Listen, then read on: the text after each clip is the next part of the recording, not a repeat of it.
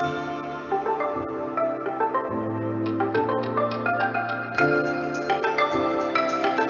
and welcome to NCBI Labs.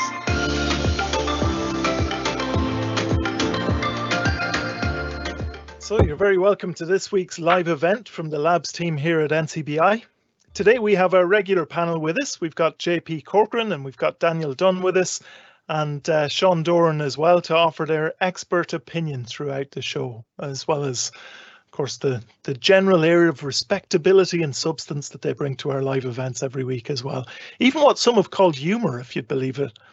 Well, either way, they're all joining me for our live event today, and we hope you enjoy what's coming up throughout the show. In our Meet the Team section today, we're going to have the opportunity to talk to Anne-Marie Walsh, one of our community resource workers in the Southeast. We'll be finding out a bit about Anne-Marie and about the work that she does with NCBI as well.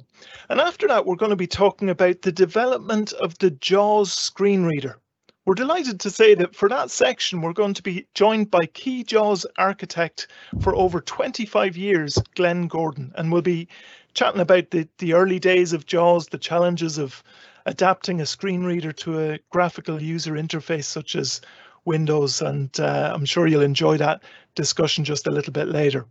And of course, later on in the show as well, we're also going to bring back fan favourite Joe Lonergan, and Joe is going to be talking to us about the process of creating a shopping list on Amazon Alexa devices. He's even going to do that live. So plenty of scope for things to go wrong with that. So we look forward to that later on. Of course, we have our usual tech news and tech help sections as well. So all in all, we have a pretty packed show on for you today. Don't forget that we want to hear from you as well. So if there are any questions that you'd like answered, or technology you'd like us to cover, or any questions throughout the show today as well, you can contact us either using the Q&A panel on the right hand side of Teams, or you can email us at labs@ncbi.ie. But to start us off for today's show, let's introduce our guest for Meet the Team this week, and we're talking to the one and only Anne-Marie Walsh. You're very welcome, Anne-Marie.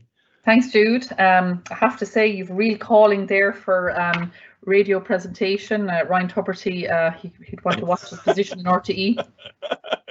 Not very keenly. He doesn't. He doesn't have to watch out too much. You want to be careful now, I'd say. So Anne-Marie, it's good to have you on the show, and thanks for joining us this week. We know each other going back a while, of course, because we were working together in the Southeast. But can you tell us a little bit just about where exactly you're based and how long you've been with NCBI? Okay, so my office base is in Kilkenny, but I suppose really years ago I would have covered South Tipperary predominantly. But now anybody over 23 years of age who's not seeking employment or education, myself and my colleagues in the Southeast would work with those people. So it's not really geographically based now, it's more that the region we're kind of covering, I suppose, Carlow, Kilkenny, South Tipperary, kind of the areas that I'm kind of working in mainly at the moment. And then I do some work with neurological vision loss as well, and that's the whole Southeast. Very good. Okay, and that's kind of interesting to talk about. We might come back to that in a second, but maybe just tell us a little bit about your background, Anne-Marie, just kind of life before NCBI, if there was such a thing. Well, I could go back to my young days now, but I grew up in a farm. But no, I did nursing, I suppose, many moons ago. I qualified as registered general nurse, and after that I would have worked for a period of time in the drugs and aid services in Dublin, and as well as nursing, and I kind of went on from that then into, I suppose, health promotion. I had gone to college, and I went back to college, and I did health promotion studies in Galway, and then from there I was working in health promotion in the Southeast for a number of years, and a job came up in NCBI, and at that stage I really had missed kind of, I suppose, direct client work from the job in health promotion. We didn't have very much of that, so I moved to NCBI, and I'm kind of there ever since, really. Yeah, definitely a bit of a theme coming through there of all the kind of interest in working for working in health provision, basically. Yes, yeah, but I suppose working directly with people as well. Certain roles weren't as conducive to that, say like the role in health promotion. It was very much, I suppose, around policy and and that kind of. Yeah, very good. So tell us a bit more about your role then at NCBI. You mentioned a couple of things there, but just kind of broadly speaking, what does your role involve? Okay, well, it's very broad, I suppose, Jude, really.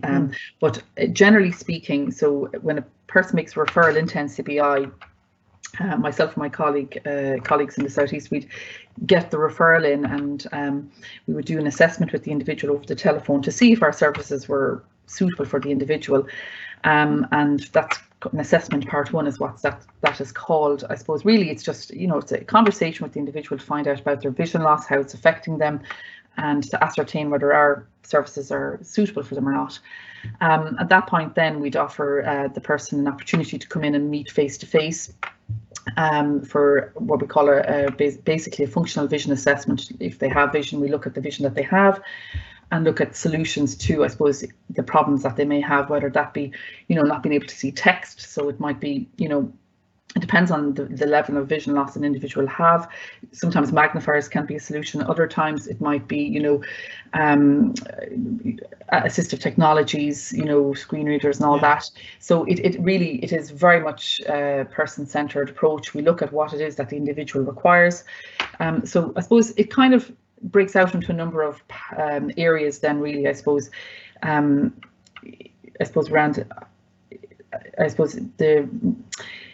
whether they can, if they want to look at reading, if they want to look at, whether it's like mobility, if they're having issues with independent living skills, link them in with, support services. I suppose in the last year, you'd find that a lot of people have been very isolated, so linking them in with the Connection Network. So it really, I suppose, Jude, it really comes down to what it is that the individual wants. And I suppose sometimes it is difficult for the individual to know what it is that they want or as well. So it is about giving them a flavour of what's actually available and really checking back in with them time and time again then to find out, if they because people, their vision changes, what they might want one day can change, to the next day as well. So it is around kind of staying in contact. But when we would address, I suppose, the needs that the person would identify, I suppose then we would come back to them after a number of weeks, usually 6 weeks, and see that they were happy with, the solutions that were offered or whatever. And if there was no further contact required, the file will be closed, but the person has the opportunity always to come back to us.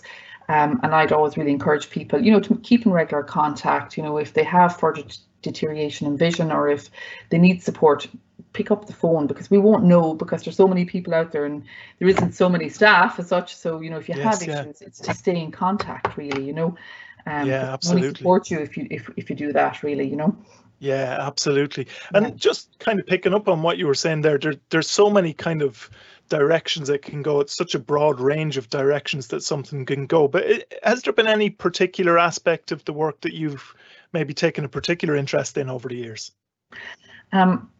Well, I suppose, I've worked the neurological vision loss is the area that I suppose I would have worked in for the last number of years, as well as just the main body of work. So with that, I suppose oftentimes people don't realise that their vision loss is actually in their brain, as such that their brain isn't processing the information. They oftentimes would feel that it's their eyes, and yes, it is their eyes.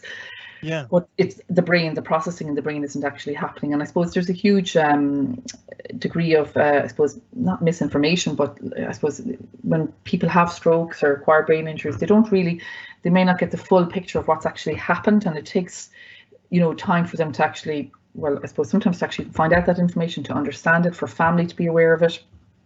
So it's good to take time with people to explain it and that they get a sense of the vision loss, and then get a sense of how they can actually adapt to that type of vision loss as well. It can be the degree of difficulties can be quite varied between individuals. It's like any type of vision loss, really, and what one person will find difficult, another person may not. So you really have to go with where the person is at. Absolutely, yeah. And it's interesting actually just hearing that, because obviously there's a number of eye conditions that people might be kind of a little bit more familiar with, but there's actually still quite a range of those. But then you've got this kind of area which in a way isn't quite, it's not really a condition of the eye as such, but it has some similar effects. Is it a very complicated field? It sounds complicated. Yes and no. It depends on how severe, you know, and what areas of the brain are affected. Like some people may have additional, issues as well, like visual processing issues, not just that they have a field of loss. It might be that they, may have agnosia. They mightn't recognize faces. It can be very, very difficult. They may have aphasia. They may not, they may not be able to actually, speak the words. So it can be very, very challenging, for people, and even the rehabilitation process can be very, very challenging as well. Oftentimes, I suppose, the people with more severe, brain injuries, or maybe get an opportunity to have a stint of rehabilitation in the National Rehabilitation Hospital, but that isn't open to everybody either. Certain age cohorts don't get the access to rehabilitation as easy as others. So that in itself is a problem. Absolutely. And it is a field as well that I suppose more expertise are being developed all the time. There's I suppose when you even look at occupational therapy or different professions, even the work in actually supporting people with this type of sight loss it's gathering momentum now. There's I certainly don't have every answer without a shadow of a doubt, but I suppose the training courses around this as well are beginning to become as being developed, really, actually. There's an occupational therapist in Canada, Mary Warren. She's done a huge amount of work on this and the rehabilitation of people with this type of sight loss. But it's only really kind of coming to the forefront in the last number of years. Really, it's not something that's been I suppose really kind of, you could say, nearly recognised or acknowledged in a way, and even around the registration criteria for people who are registrable with, with vision loss, people with, I suppose, Homonis hemanopias, they don't fit directly into that registration criteria either, so there's work difficulties around that as well. Around that as well, around registration of people, with this particular type of sight loss, because, you don't have enough field of vision for driving. So there's a huge impact on vision, but yet you may still have very good acuity. So it does cause issues for people. And like, look, we would work with these individuals and try and look at solutions around free travel, all of that kind of thing. So look, the entitlements, we will work with people to see what's available to them, and then absolutely, well, Yeah, very good. Well, I think that gives us a really good kind of an idea of just how much is involved a lot of the time when you're working with somebody with sight loss, and not just one individual, but obviously the broad spectrum of different conditions that there are. There's an awful lot that's involved in it, and it's good to kind of have a little bit of insight into that extra kind of element that you've been involved in as well. Thanks for talking to us today, Anne-Marie. Appreciate you coming on the show. Thanks very much, Stuart. I'll head off. So and good to catch up with you. Thanks again for having me. Very good. So thank you very much to Anne-Marie Walsh, and really interesting just to hear about some of that extra work that she's been doing with just how I suppose the brain is involved as well with some eye conditions and some sight loss. So really appreciate Anne-Marie Walsh coming on to the show today. Now, next on today's show, we're going to be talking to one of the pioneers, really, of assistive technology. For over 25 years, Glenn Gordon has been the architect behind JAWS, probably the best known screen reader around. And we're delighted to be able to talk to Glenn today. So you're very welcome to the show, Glenn. It's great to be here. I did hear that you were going to send me a plane ticket, and I was going to be doing the interview in Ireland, and I'm still waiting for that to come. We heard that you were going to fly us. We heard that you were going to fly us out there. Oh, yeah. So miscommunication. Always that. Great that you could join us anyway, Glenn. Glenn, before we get too much into the development of JAWS as such, Can we just kind of go back to the kind of time frame of when you, maybe even before you joined the JAWS project, and get a bit of a sense of maybe your own background and where the assistive technology was at that time? Maybe if we start with your own background, is that okay? Yeah, absolutely. So I grew up with a real passion for radio broadcasting, and my father was horrified by this idea because radio broadcasting in the United States, even back in the early 70s, was a very unstable career. It's now like unstable times 10,000 as compared to how it was 50 years ago. But he took it upon himself to take me to every radio station that I wanted to go visit, thinking that disc jockeys would discourage me from wanting to do this. And they did in terms of a career, but I've had broadcasting as an avocation for much of my life, with a 30-year hiatus between probably 1992 and, or should I say a 13-year hiatus between 92 and 2015. Okay. Yeah, very good. And then my education, I got an undergraduate business degree and found I was qualified for nothing, and decided at that point that I was interested in computing. And so, of course, if you have an undergraduate degree, you want to get a master's, but nobody can get a master's in computing if you don't have an undergraduate in computing or in mathematics. So I got a business degree. I got an MBA from UCLA. And just as a lark, I started volunteering at the computer center there. And because I was interested in programming and software at a computing center where people were interested in high finance and other things, I wasn't competing with all the computer science students. I was competing with the business students. And so I was able to shine a little bit more than probably I would have in the computer science program. And so I was working at UCLA at the business school for about 10 years when I actually had met Ted, because he worked for a company called Maryland Computing Services. They made a talking HP 150 computer. Not many people probably remember that, but it ran DOS. And so I started using it, and one thing led to the next. I started doing some side projects for Ted, and he began working on the Windows version of JAWS. And much to my surprise, I found that it's really where my passion was lying, because I was afraid that I, like so many other blind people, would really lose computing access and life would be much worse off than with DOS. Yes, yeah. So you kind of touch on what is maybe even at the core of some of this interview, really, just that challenge that would have been there with developing assistive software for a graphical user interface as well. That was the kind of most common technology at the time, I suppose, when you joined the JAWS project itself yourself. Yes, and the accessibility landscape was essentially non-existent at that time, right?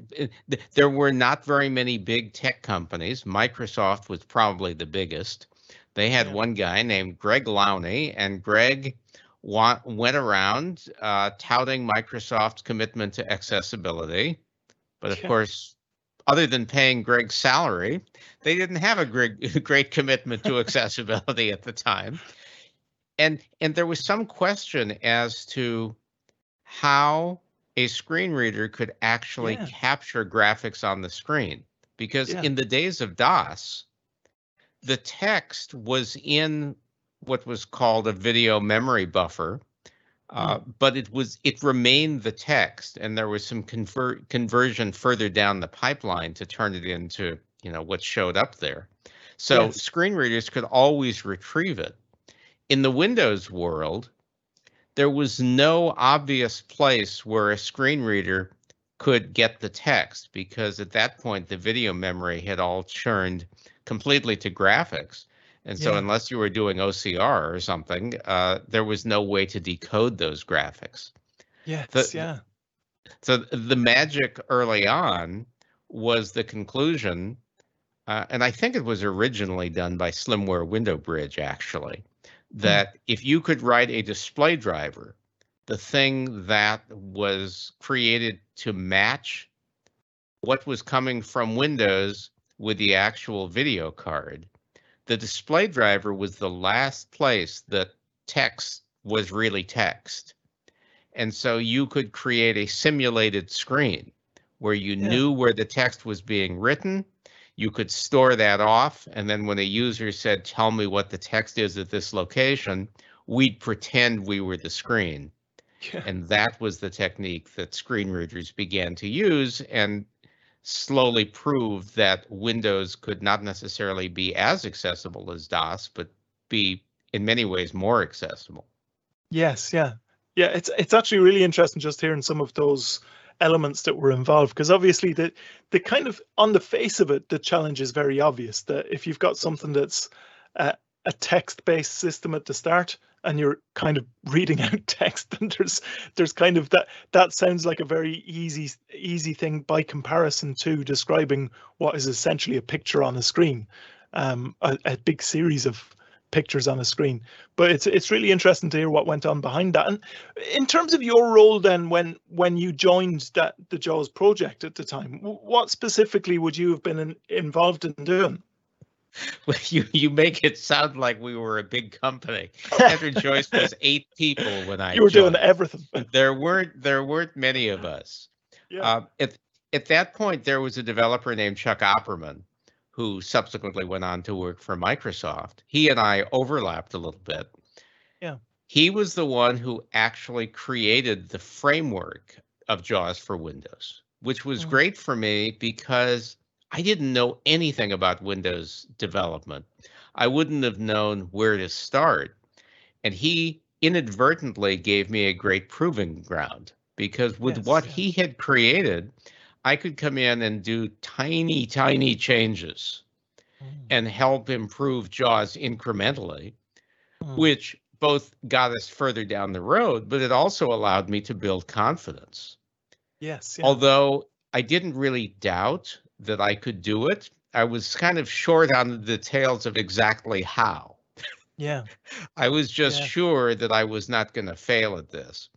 So he created the proving ground. We were working side by side until that first release, I think in the early part of 1995. And shortly thereafter, Chuck left to go work for Microsoft, which was like, it was my happy day. So suddenly, after being there less than a year, I was sort of in charge of things. Yeah. So things moved on from there. I wrote most of the code probably for the first 5 years of JAWS, which on the one hand was really invigorating in the sense that, yes, I'm getting all of these things done, and as a result, people are able to accomplish things. But it was also kind of limiting in the sense that I felt 100% responsible. Someone from Microsoft approached me right around that time and said, would you like to come work on Windows NT? Yeah. And I couldn't even ethically consider that, because had I left at that point, there was no one to carry the banner on. Someone else would have been starting from scratch, and it would have put the whole company in jeopardy. So this is not overstating my talent. It was only overstating the fact that all their eggs were in one basket.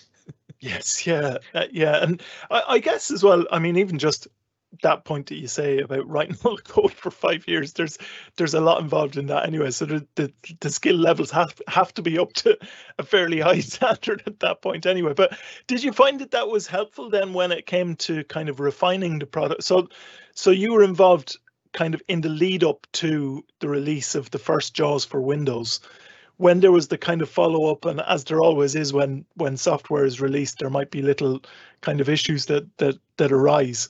That must have been kind of quite a help to have been so involved up to that point. Yes, I think it absolutely was. I do want to clarify before I answer the question that although I wrote the majority of the core JAWS code, there were other people who were coming on board and writing small components, but it wasn't it wasn't the meat of JAWS Yeah. until, we got into the 2000s. Yeah. In terms of being there from the start and then being able to refine, there was a certain advantage to being able to learn things incrementally. Yeah. I know lots about Windows now, but it's been, 28 years almost. Yeah. And it would be far more overwhelming to try to pick up all that information in a really short time. The other advantage that someone who talked to us when the company was sold and he came in to evaluate how good the code was, he said, yes, it's a real advantage to be the executioner and the coroner, that where all the bodies are buried. He got away with words, didn't he? You gradually can go through and improve it, right? If very few other people are in the code, it's easy to make sweeping changes really quickly without displacing anyone, because you're the only one doing this. I remember, to show you what kind of a nerd I was, it was Christmas, I think, of '96. And I said, oh, JAWS needs to switch from being written in C to being written in C++ using MFC, which was Microsoft's development framework at the time. And by New Year's, we were running as MFC, just, I got a, being I able got to a make bug. a quick decision and act I on got it. a Kind bug. of Yes, and could second guess it, but there was no one else to second guess it at the time. That's definitely handy. Yeah. Very good. And just that kind of ties in maybe with the next question of just throughout the kind of development of JAWS, what would have been some of the developments? Obviously, the implementation of it in the first place was such a big thing straight off, but what are some of the other developments with JAWS that are maybe among your kind of proudest moments? I think switching to a virtual buffer for the internet. So when we originally did Netscape, what we did for the internet was we simply turned on screen echo and we would read what was written to the screen, but there was no way of reviewing it. We'd read what was written to the screen. If you didn't catch it, you could refresh the screen, but that was kind of it. And then we'd read the link that you had tabbed to. Very, very primitive by today's standards. I think Doug Joffrey at Windows at the time was the first to do some variant of the virtual buffer. But we did it too. I think that was probably the main seed shift in terms of how people consume content on the web. We did it wrong the first time, or at least in a suboptimal fashion. And a couple of years later, as the web got more complicated, we had to rework it. But I think that's significant. I think a significant change was Microsoft beginning to add Microsoft Active Accessibility, which was a way that applications could explicitly tell screen readers, this is the important information. That was good and that was bad. The good part was they had a way of communicating things. The bad part was they often did it in a really clunky, incorrect, incomplete way. Yes, yeah. So there was an additional thing that we stumbled on really early. Applications in the Microsoft Office suite all have something called the object model. And it was not developed for accessibility. It was developed for sighted developers to write add-ins for Word. You're running a mail order company and you need to do something with form letters. You can write something into Word that'll generate the form letters and let you manually make changes. You know what I'm saying? But whatever the application was. Yeah. And we figured out early on, and I don't think it was necessarily me, that the object model was there and it could give us access to information that wouldn't otherwise be present. Yeah. And because JAWS had a scripting language from the very start where people could write scripts in a slightly higher level language than the core of JAWS was written, we could leverage that information from the object model to get JAWS to say and braille things Yes, yeah. in a reasonable way. That must be quite a sense of achievement as well when you're able to kind of, I suppose it's manipulate is maybe the probably the most correct word in some ways. It's like the original purpose for a particular feature in software wasn't what you were going to use it for, but you were going to adapt it to be able to be pretty much what you needed. That must give you quite a lot of satisfaction at times. It was evolutionary, and I think for things that people find easy, that come naturally, and for many of us who are working on JAWS, I think we fit into that category. If it didn't feel hard to do, it doesn't feel like we deserve to take a whole lot of bows. If I'm making sense, it's like, oh yes, it was fun and it was really interesting, but it's not like, we cured polio. We absolutely did significant work, but that's typically not how you think about it at the time. You think about, okay, what's the problem du jour? What needs to get solved? How do we deal with this? Oh my God, the world is ending. We're never going to come up with a way around this. Yes, yeah. I don't know if anything comes particularly to your mind, but just as you're talking there, I was kind of thinking just those developments that would come up by, for example, Microsoft you mentioned there, and when they're kind of progressing things along the accessibility route, if you like, but it actually ending up maybe creating as many difficulties as it solves. Was there any, and maybe something doesn't come to mind immediately, but was there anything that you particularly found, this actually presents us with quite a problem to really work out, something that was really a challenge to be able to make sure that JAWS could cope with it? Yeah, I can't think of anything specific at the moment. Windows NT, which XP was based on, and now all modern version of operating systems in the Windows domain were based on Windows NT. That was a little bit of a challenge to get going. We were one of the first on NT. We certainly were the first that was priced reasonably. The first one, I can't remember what it was called, but I remember it was $4,000 or $5,000 per user just because they could get it at the time. The relationship with Microsoft, is an interesting one, as they now have their own screen reader and magnifier.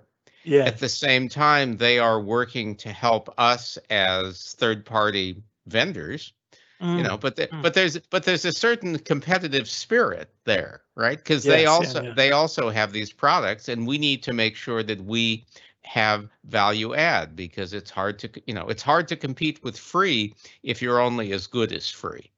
Yes, yeah, absolutely. And it's always interesting just to see developments of kind of different things that work in a kind of symbiotic relationship as well, particularly if there are sort of interests that are merged in it and some interests that aren't merged. It's quite interesting to see where that goes sometimes. Can we just maybe talk broadly about technology, maybe more in general? How do you feel that technology in general has facilitated the needs of people with sight loss? I think in a couple of ways. One of them is that I think it's the great equalizer if you are working remotely or if you're communicating with someone remotely who has never physically met you. Because it's very easy to put your personality and your interests ahead of your blindness. If you physically meet someone, they will eventually realize that you can't see, and that may be the part about you that immediately gets their attention. Whereas if you're on an online forum or email list or Facebook, all of those things tend to be the great equalizers. So that to me is probably the biggest one. The technology specific ones, it's great to be able to have a phone in your pocket and do so many things there. If only related to navigation and getting around. There was a case when I was away on a business trip and the touchscreen on my iPhone was beginning to fail. And I started thinking, how am I going to function without my phone?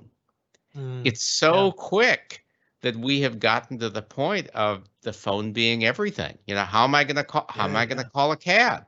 How?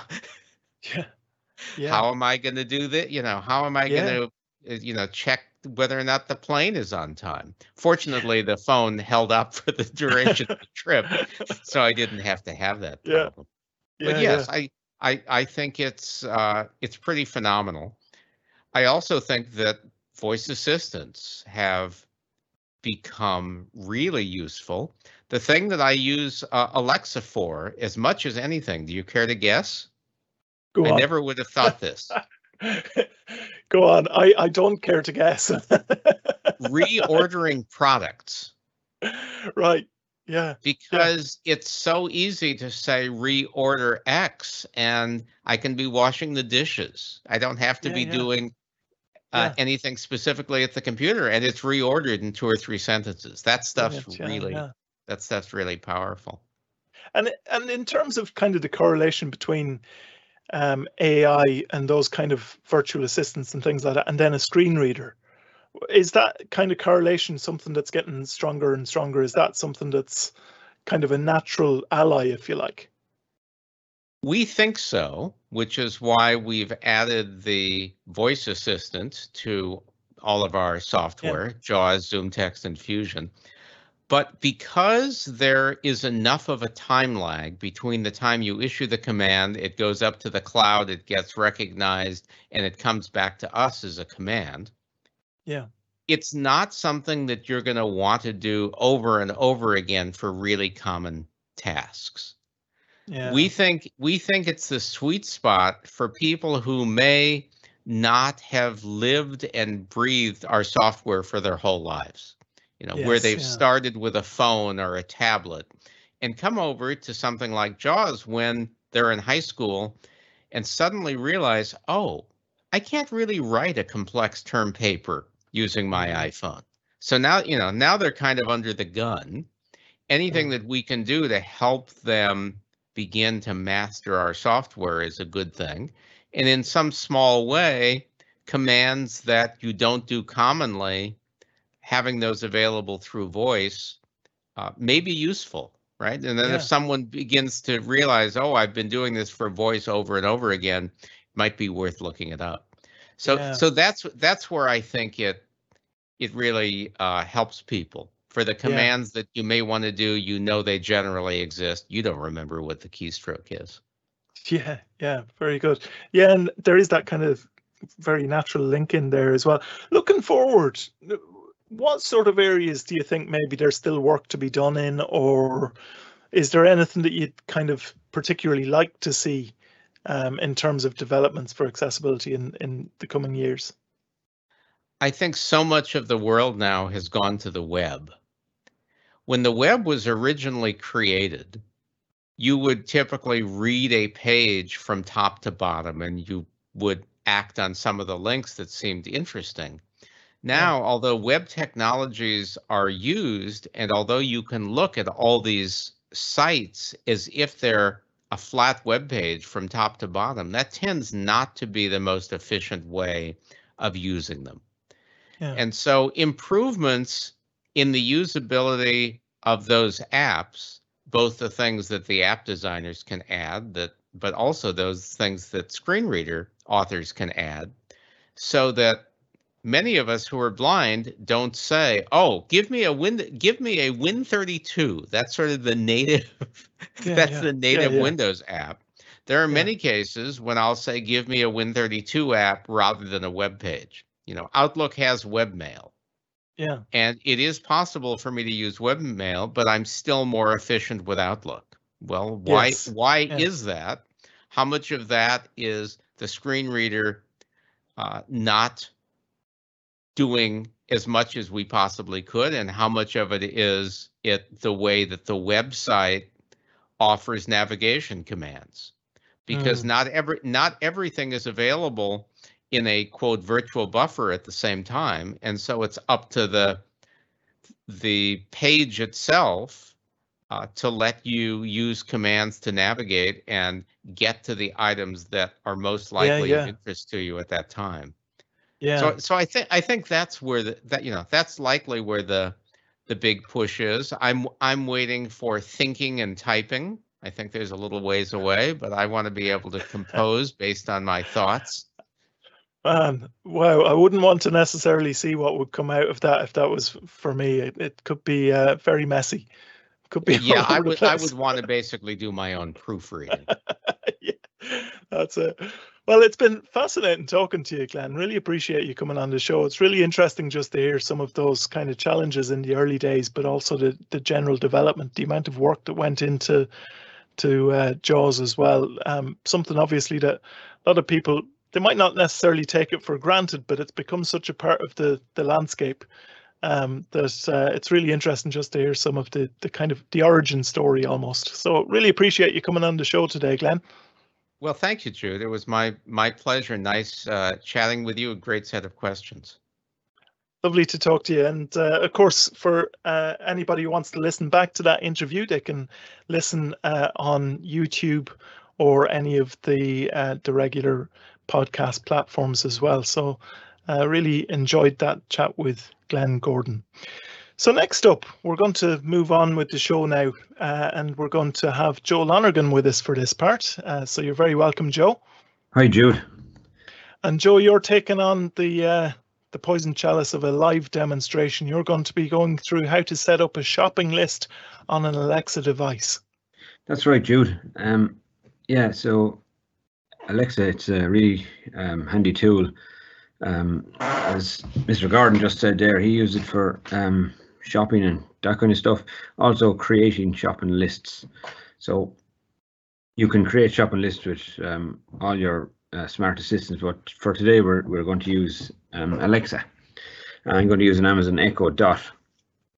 And the most important thing about creating a shopping list is accessing that shopping list afterwards. It's no point in creating a shopping list if you can't access it. Yeah. So when you're in the shop, or maybe you want to share the shopping list with your assistants or your family or whoever it may be. So I have an Echo Dot here beside me. I changed the name to Echo so I don't set everybody's shopping list off when they don't want my items on their shopping list. You have our groceries enabled. Do you want to open it? Echo, stop. Echo, stop. So she was listening to the wake word there while I was talking. So there is a shopping list from yesterday, so I'm going to clear that. I'm going to check, see is there one on at the moment. I think there still is one. Echo, what's on my shopping list? You have 14 items on your shopping list. Here are the 5 most recent: kitchen towel, bread, Vanish Gold, baby formula and water. Would you like to hear the next 5 items? No. Okay. So I hope that's loud enough. Yeah, absolutely. You can hear that clear. So yeah, I'm going to clear that shopping list now. So Echo, clear the shopping list. You'd like to remove all items from your shopping list, right? Yes. Done. So I've removed the shopping list now, so I can start again, or I'm going to maybe add possibly 5 items to it, and then I'm going to open the Alexa app on the phone and see, can we see what's on the shopping list and share the shopping list. Right. So Echo, add bread to the shopping list. I added bread to your shopping list. Echo, add sugar to the shopping list. Sugar added to your shopping list. Echo, add butter to the shopping list. I've put butter on your shopping list. Echo, add milk to the shopping list. I've put milk on your shopping list. Echo, add tomatoes to the shopping list. Tomatoes added to your shopping list. And if I wanted to remove one of those items, I just discovered I actually have that already. I can say, Echo, remove tomatoes from the shopping list. I've ticked off tomatoes from your shopping list. Which is handy, you know. So I'll add one more. Echo, add kitchen towel to the shopping list. I added kitchen towel to your shopping list. Yeah, so that's fair enough. We've added 5 items to the shopping list, and they're there for me now if I want to go into the app. So when I get to the supermarket, I can access them and tick them off as I go around the supermarket, or as I said, I can share them with somebody. So I'm going to open the app now. Amazon Music, Real Rewards, Amazon Alexa. This is on my iPhone. This can be done on an Android phone also, or you could also access them through alexa.amazon.com. Amazon Alexa. Amazon Alexa, help and feedback button. I'm going to slow down the voice a little bit. Speaking rate, punctuation, speaking 65, 60%, 55%. So people can understand it. Tap to talk to Alexa from this app. I'm going to flick right now. Alexa. Shopping, 14 items. Actions available. Shopping, 14 items. It says 14 items, but I think Actions available. that's the older list. So I'm going to double tap and it should refresh. Shopping. Kitchen towel, tap to edit. Add item button. So I'm up at the top now. I'm going to flick right and see what items are on my list. Kitchen towel, tap to edit. Milk, tap to edit. Swipe, butter, tap to edit. Sugar, tap to edit. Bread, tap to edit. Completed. Heading. All right, so there's my 5 items. And if I was in the shop, I can double tap on any item to knock it off the list as I get it. So, bread, tap to edit. So when I get bread, Swipe I can left to right to move item to the completed item list. Swipe right to left to display more and delete option. Checkbox, not checked. So I double tap there. Actions, bread, tap to edit. Swipe left to right to move item to the completed item list. Swipe right to left to display more and delete option. Checkbox, checked. Bread is no longer on my shopping list. So but if I wasn't going to the shop myself and I wanted to share the shopping list with somebody, Yeah. I can flick back up until I see the word share. Completed. Sugar, tap to edit. Butter, tap to edit. Milk, tap to edit. Kitchen towel, tap. Add item. Shopping. More. Share. Button. There we are, share. When I double tap on this share button, a share sheet will come up, the iPhone share sheet. And the people that you most recently contacted will come up, and also options to copy the text will come up. So I'm going to double tap on share now. Share. Shopping. Now my 1. share Kitchen towel. my share 2. sheet comes Milk. up, 3. and I'm going to move my finger down the screen. Michelle. Messages. Mail. Button. Twitter. Message. AirDrop. Joe Light. Brian Carr. Steve. Lindsay Carr. Andy. Messages. Robert. Shane Byrne. Michelle. Right, I'm going to Messages. double tap Button. there, and I'm going to send the shopping Text list. field is editing. Shopping. You can imagine 1. then. P. Send. Q. Send. Button. You can imagine that's a member of your family that you're sending it to, Yeah. or someone's giving you a hand. Maybe you have home help or personal assistance. And I'm going to double tap. I'm going to double tap on send. Send message. And now that's button. sent, and that person can help me get my shopping. Right. And that when you send that, does the recipient have to have the Alexa app, or does that send as kind of more like a text-based thing? How does that work? Now, so Back button. I'll go in and show you how it appears on the text. Clubhouse. Dog. Music. Dog. Music.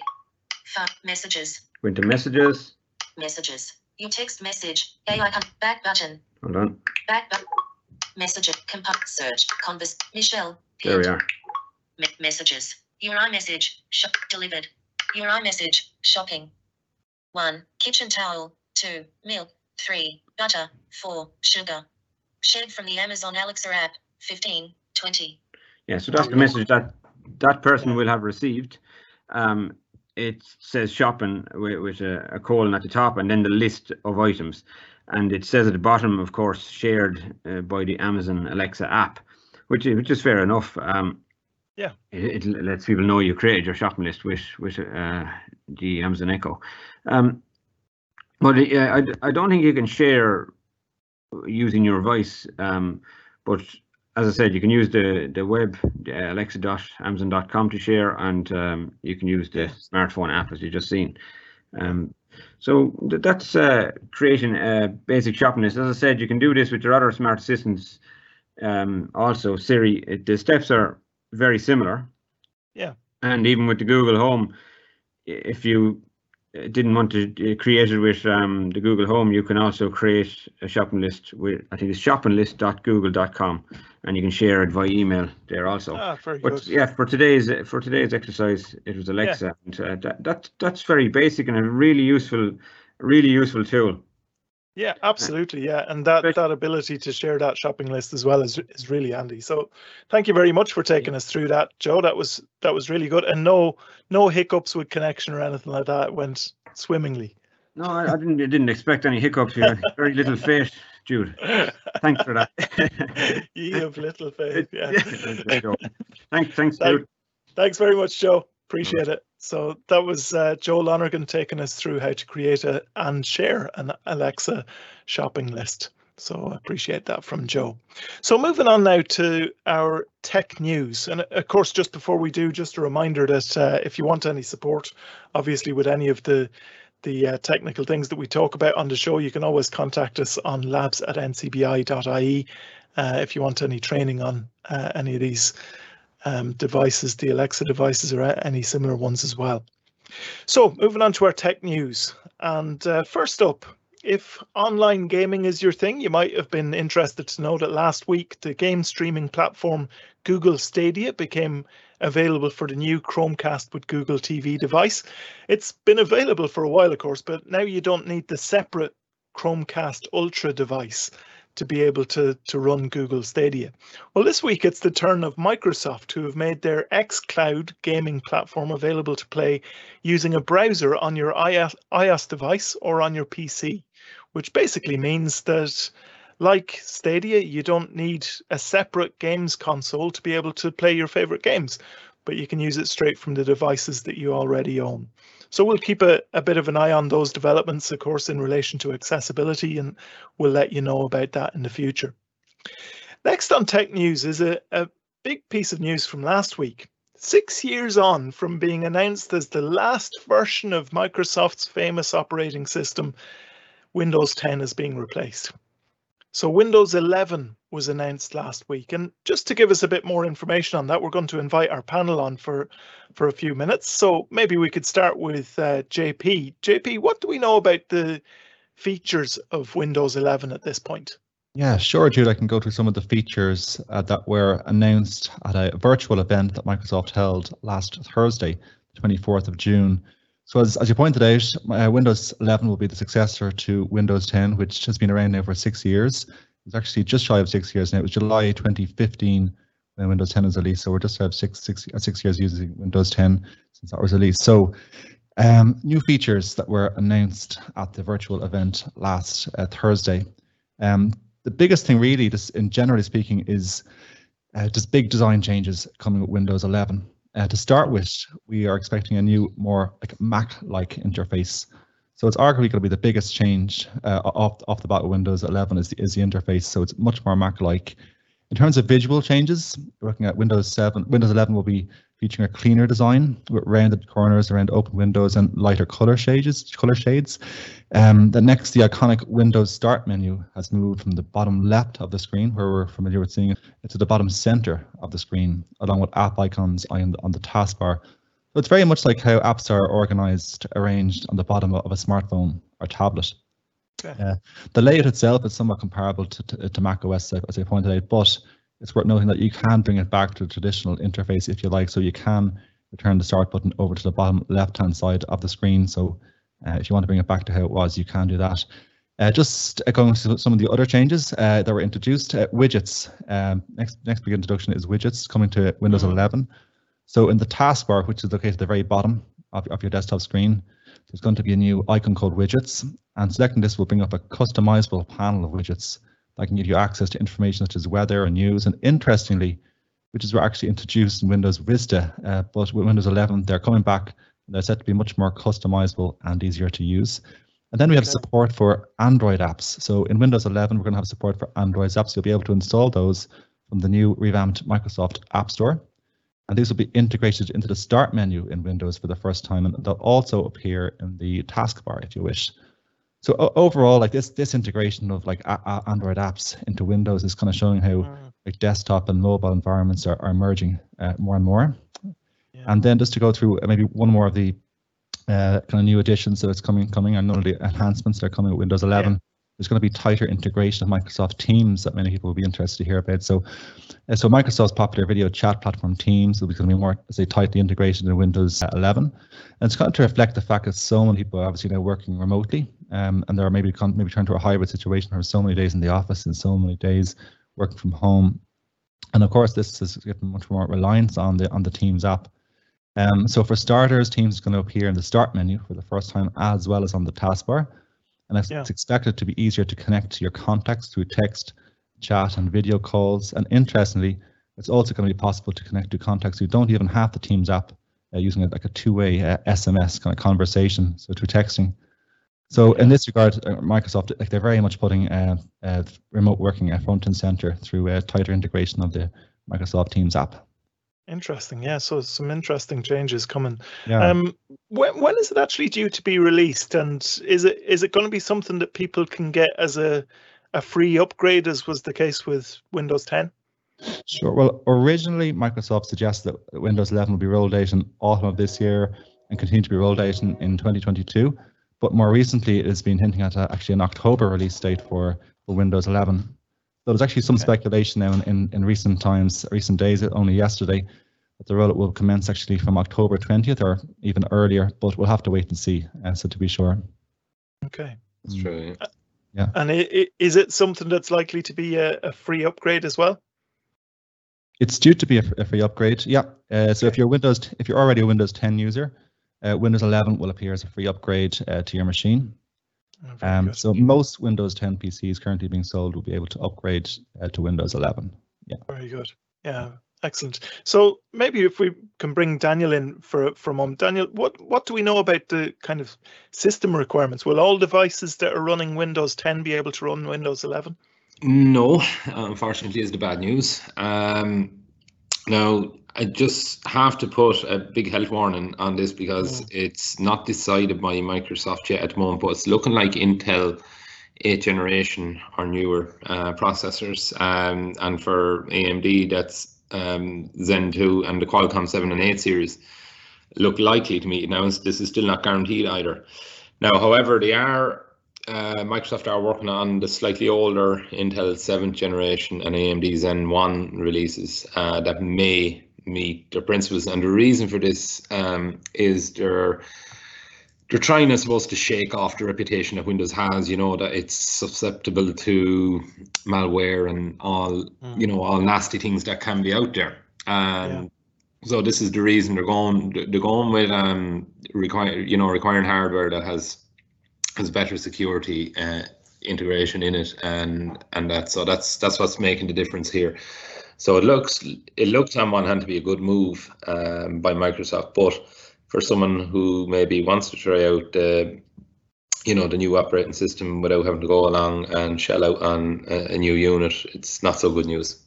Yes, yeah, absolutely. And maybe if we bring in Sean as well at the moment, just kind of generally, when we're talking about accessibility, when there's a new operating system, there's always kind of a few concerns when a new operating system is released in terms of accessibility, isn't there? Yeah, it's kind of the curse and the benefit of early adopting, because like with Windows 10, they released the Edge browser with that, not the Microsoft Edge browser that we have now, or the Chromium, I should say. Yeah. It was initial kind of Spartan-based browser, which just didn't have any accessibility. There's no API access for JAWS or NVDA to actually access and work with that browser, and that was set as the default PDF reader also. It was very easy to change that, and also easier to change. You could search for Internet Explorer at the time, but the curse of early adopting is for you come across all these pitfalls, and the benefit for early adopting for like Microsoft is to find out all these issues early. They can get them fixed. Yes. So the key thing here is, like, if you have one laptop or computer and it's your main device for accessing content and information, it's probably best not maybe to switch for 2 or 3 months, maybe even 6 months into it. But if you had a second machine that you weren't as concerned about, and maybe enjoy testing new technology and seeing what's available, if you were to use that second machine to move to Windows 11 early, and you found issues with your screen reader, or you just found internal issues, maybe with Outlook on it, or maybe you're using an older Outlook on a new version of Windows, or even a new version of Outlook on new Windows, you could report back these issues, and therefore it allows the organization to fix them a lot quicker and more efficiently. So early adopters get the best of both worlds, in which they get access to all the early developments, to get all the cool new bells and whistles like JP was talking about there, but you also take all the risk of finding the issues, and it'd be great if you could report back on them, because then they get fixed a lot quicker. Yes, yeah, absolutely. And it's kind of good to have that kind of balanced outlook as well. Is there any real rush with it? So if people are kind of hearing that and they're thinking, okay, I'll delay installing or upgrading to Windows 11, how long have I got? I think if you want to stick with Windows 10 and not make the move at all, Jude, the support lifeline on Windows 10 is rolling out, I think, right out to the end of 2025. Okay. So we're quite a bit off on that. Yes. Yeah. So if you are apprehensive, or like some people just they love working with what they're working with, and why should I change what I'm happy. It's doing everything I want. Yeah, absolutely. Your Microsoft is going to secure Windows 10 with constant updates right out till at least the end of 2025. So, and often they release these arbitrary dates and next thing, they throw on an extra year onto it at the end. Before they really do say, right, you're out on your own without support. Like Windows 7 is not long gone now. Was it about a year, I think, lads, is it? Windows 7 is being dropped. Yeah. I think it's important, Daniel, to probably maybe strike a balance on that, because people do like holding on to what's they're used to and what's good, but that can turn into the situation where you're holding on for too long and you're too close to end of support. Yeah. And especially with the likes of we spoke about the different types of ransomwares and everything else happening, that it's not important. It's not as important to jump onto Windows 11 when it happens, but 2 or 3 years in, I'd be considering it if I haven't already. But you don't want to hold on to your old one. We all loved Windows 7 and XP, but if you don't move, you can get stuck with incompatibility issues, and then worse, you can get you put yourself more at risk. So there's always there's ebb and flow, and you have to kind of weigh everything up there. And speaking of Lifeline, it is announced with Windows 11 that Internet Explorer, I know it's a favorite of some of our listeners, it is definitely axed in Windows 11. Oh, okay, yes. And it's kind of half axed at the moment in Windows 10, that it'll constantly nudge you over to the new Microsoft Edge Chromium browser. So it's kind of the writing is on the wall for Internet Explorer now for a while. Yeah. Okay. So it's another thing to be aware of. Well, it's kind of interesting just to have that sense of what's happening with Windows 11. We'll revisit this maybe in a future live event as well when we know a little bit more. But thanks to the panel there for giving us a bit of an overview of the release of Windows 11 as well. Now let's move on to our tech help for this week, and we'll come back to JP for this. So what have you got for us this week on tech help? Hey Jude, so we did receive a question in during the week from someone who asked, is there a way to mute JAWS when in a meeting? The short answer to this is yes, there is a way. You can use a feature of what's called speech on demand in JAWS to do this for you. This is a feature that was actually introduced in JAWS and Fusion 2018 and allows users to completely mute speech during using a layered command, which is insert spacebar and then S. Exact same layered command that can be used to unmute speech in JAWS. We want to do that. So we can think of several situations this could be helpful. So for example, as this person pointed out, maybe in a meeting, a Teams meeting or virtual meeting, playing a video, maybe where any situation where you don't need JAWS speech all the time.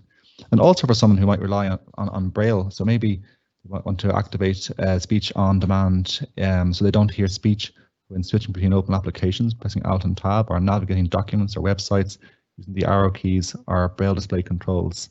So overall, yeah, speech on demand, a very welcome feature that's been introduced to the JAWS screen reader in recent times.